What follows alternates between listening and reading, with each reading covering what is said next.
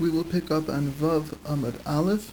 I believe it's 9 lines from the bottom of the Amud. The first word on the line is who.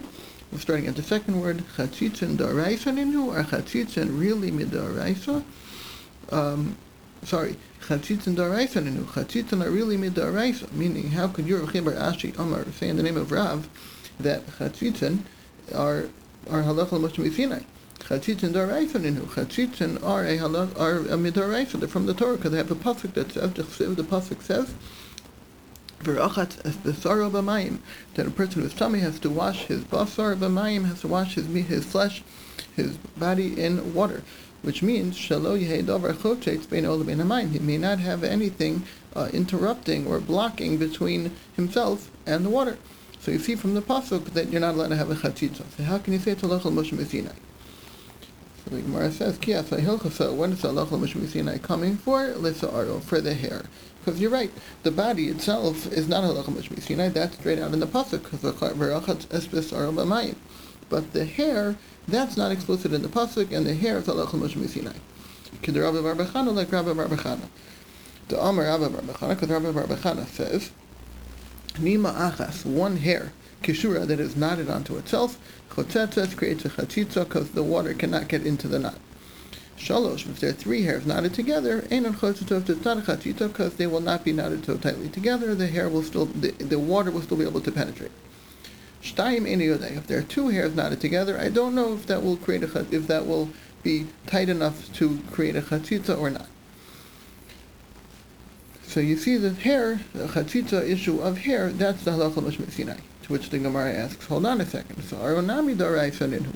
But hair also is midaraisa because the pasuk says, the pasuk we just quoted, V'rachatz es b'saro b'mayim, is to wash his basar b'mayim. The drasha is as follows: es hatafel b'saro. The word es comes to include something extra, something that is secondary to the basar. Umaynihu, what is that is secondary to the basar? Sa'aro, his hair. So you see that hair also is included in the pasuk. So if hair is included in the pasuk together with basar, so again, what's the halacha l'Moshe Sinai? Because now we see that both hair and basar are really midaraisa. So the Gemara says, Ki asay hilchasa, what's the halacha l'Moshe Sinai coming for? Like Rabbi Yitzchak, for the rule of Rabbi Yitzchak. The Amar Rabbi Yitzchak says, turning to Vav Amud Beis, the Var Torah, which Rashi tells us, this means halacha l'Moshe Sinai is as follows: that rubo umakbid alav, if there's robe of his hair. Again, Rashi explained that we're discussing specifically hair. Tosfos and other Rishonim say we're talking about basar hair also, but we'll go with Rashi. That if robe of his hair, the majority of a person's hair, either has a chatzitza of some sort, either because it's covered in shmutz, or because the hairs are knotted onto itself, like we said, as a chatzitza, umakbid alav, and he is bothered by it. He's bothered by the shmutz or by all the knots. So then to create a chatzitza, according to the Torah, that's a doraisa chatzitza, and that's learned from the halacha l'Moshe Sinai. Because really, the Torah just says any chatzitza. Sounds like any kind of chatzitza would be a problem. So comes the halacha l'Moshe Sinai and tells us it's only a doraisa chatzitza if it's rove and he's makbid. Those 2 conditions. However, V'she'eno makbid alav, but if he's not makbid about it, eno chotzetz, then it's not a chatzitza. Even though it's rove, since he's not makbid on it, it's not a chatzitza midoraisa. The Gazru, with the Rabbanan, made a gezerah al rubo she'eno makbid, when it's a rove that he's not makbid on, so you have one strike, you have rove, but it's not makbid. They made a gezerah mishum rubo ha-makbid because of a situation where it's a rove and it's makbid, where it's two strikes. The al mi'ut ha-makbid, they also made a gezerah where it's a miyut ha-makbid, so there you have one strike, you have the strike of makbid, but it's not a rove, it's only a miyut. So they made a gezerah mishum rubo ha-makbid, again for a situation where you would have both strikes. So the Gemara asks, the ligs are nami al mi'uto she'eno makbid, why don't they make a gezerah also in a situation where it's a miyut, then he's not makbid, where you have neither strike? Why don't they make a gezerah mishum mi'uto ha-makbid, because of the situation where you have a miyut that you are makbid on, so you'd have one strike, or inami, or in a situation mishum rubo she'eno makbid, where you have rove that he's not makbid, so you have the other strike. So in other words, why don't we make a gezerah where you have 0 strikes because of a situation where you'll have one strike, which is itself is the gezerah. And the Gemara answers, we don't do such a thing because he gufa gezerah, because that's already a gezerah where you have one strike of the two, where you have one condition, you have either rove or makpid, but not the other one. So that's already a gezerah. We're going to come and make a gezerah onto another gezerah. We don't do such a thing. And that's why, in that situation, it's not even a drabanan chatzitza, where it's a miyat, and he's not makpid on it. Even with drabanan, it's not a chatzitza. So again, the Torah says the basar and the hair have to have no chatzitza. The halacha Moshe Sinai tells us it's only an issue where it's rove and he's makpid. That's the only time the Torah has an issue. Then the Rabbanan said if you have either one of those conditions, rove or makpid, then the Rabbanan made a gzer that that's also going to be a chatzitza. But if you have neither condition, it's not rove and it's not makpid, it's not even a gzer Rabbanan. So now we understand what's the halacha Moshe Sinai of chatzitza. Now the third item that Reb Chaim Ashi said in the name of Rav that halacha Moshe Sinai was mechitzos, which is how we got into this, because we said that we learned the size of a sukkah from the height of the kaparas. We said the aron in the kaparas was 10 tefachim, because the aron we know was 1.5 amos. So we said one amma is 6 tefachim, but we said that only works according to Reb Meir, that each amma was 6 tefachim. But Rabbi Yehuda had a problem, because Rabbi Yehuda says each amma was 5 tefachim. So therefore, the aron was 5 times 1.5, which is 7.5 tefachim, plus one more for the kaparas is 8.5. So according to Rabbi Yehuda, we said a sukkah should have to be 11.5 tefachim, because from the 8.5 tefach level, where the top of the kaparas is, up to the top of the kruvim, which is 20 tefachim, is 11.5 tefachim of space. And therefore, following that logic, Rabbi Yehuda should say that a sukkah has to be 11.5 tefachim.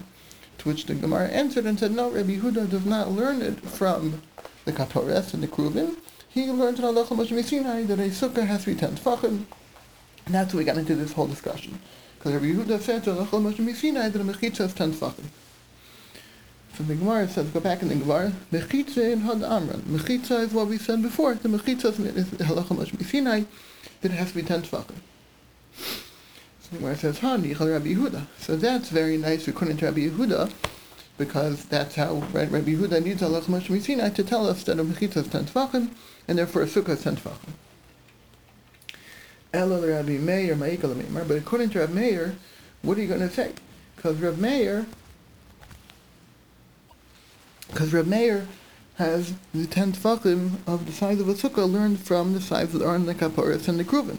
So what's Rabbi Meir doing with the halacha Moshe Sinai if he already learns the size, as we said, from the size of the aron, the kaparas, and the kruvim? The Gemara says, Rabbi Meir, what are you going to do with Rabbi Meir? So what's halacha Moshe Sinai according to Rabbi Meir? Good, the halachas of good asik and good achis, which we learned about extending the wall. Once you have a 10 tefach mechitza, you can extend it higher up or extend it further down. That's good asik or good achis. Good asik is to extend it up. Good achis would extend it down. Meaning, let's say it doesn't go all the way up. Your schach is way above, but your wall is only 10 tefachim high, but your schach is, let's say, 10 feet high. So good asik means the wall is extended up using our halachic eyeglasses. That's good asik. So that rule is halacha Moshe Sinai. The rule of lavud, that we learned that anything within 3 tefachim is viewed as if it's connected. That's lavud. That's also halacha Moshe Sinai. The dofen akuma and the bent wall, that we said that the wall can turn to sort of meet the schach. So when the wall goes up, and then if it doesn't quite reach the schach along the horizontal axis, the schach can turn, it's called a dofen akuma, a bent wall, to meet the schach. That's also halacha Moshe Sinai. So Rav Meir, even though he doesn't learn the actual size of the sukkah from halacha Moshe Sinai, he uses the rule. He learns halacha Moshe Sinai the rules of good, lavud, and dofen akuma.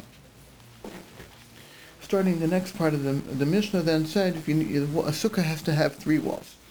So She'eno Shel Stefanos has to have 3 walls. Tana Rabbanan, we learned in a brayso, Shtayim Kelchason, 2 walls have to be kehalacha, meaning their appropriate length, meaning, like we said, 7 tefachim, right? We said a sukkah has to be at least 7 by 7 tefachim. So 2 of the walls have to be kelchason, a full 7 tefachim long. Ushlichis, the 3rd wall, afilu tefach, can be even only a tefach. That would be sufficient for the 3rd wall. Rabbi Shimon says, no. Shalosh kolchas, and you have to have 3 complete walls of 7 tefachim each. Revi'as afilu tefach, the 4th wall can be a tefach. Meaning, so the Rabbanan say you need to have 2 full walls, 7 tefachim each, and then a 3rd wall of a tefach. Rabbi Shimon says you need to have 3 full walls and then a 4th one of a tefach. What's the source of their machlokes? So before we get into too much detail, let's look at the pasuk. In the first pasuk in the Torah, Hashalem, we've seen this pasuk before. The first pasuk in Torah, Hashalem, Os Aleph, Pasukos Teshu Shivas Yamim. We have to live in Sukkot for 7 days. Kol Ezrach B'Yisrael Yeshu Sukkot. All citizens or all natives of Klal Yisrael should live in Sukkot. And then the next pasuk continues, Pasukos L'man Yidu D'Orasechem. In order the generations should know, Ki Pasukos Hoshavti B'nei Yisrael, because in Sukkot I caused the Bnei Yisrael to live, B'Tzio Sam Eretz Mitzrayim, when I took them out of Mitzrayim, and the Hashem Elokechem, I am Hashem. So in these 2 psukim, the pasuk uses the word Sukkos 3 times. And I'll point out to you, if you look carefully, the first time, the first word Basukos, there's no Vav. It's Beis, Samach, Kaf, Saf. A few words later, the last word of that pasuk is spelled the same way. Beis, Samach, Kaf, Saf. If you go to the 3rd time it says Basukos, Man Yidun Dorosechem Ki Basukos, so Shafti, Sukos over there has a Vav before the last letter. So again, the first 2 times there's no Vav, the 3rd time there is a Vav.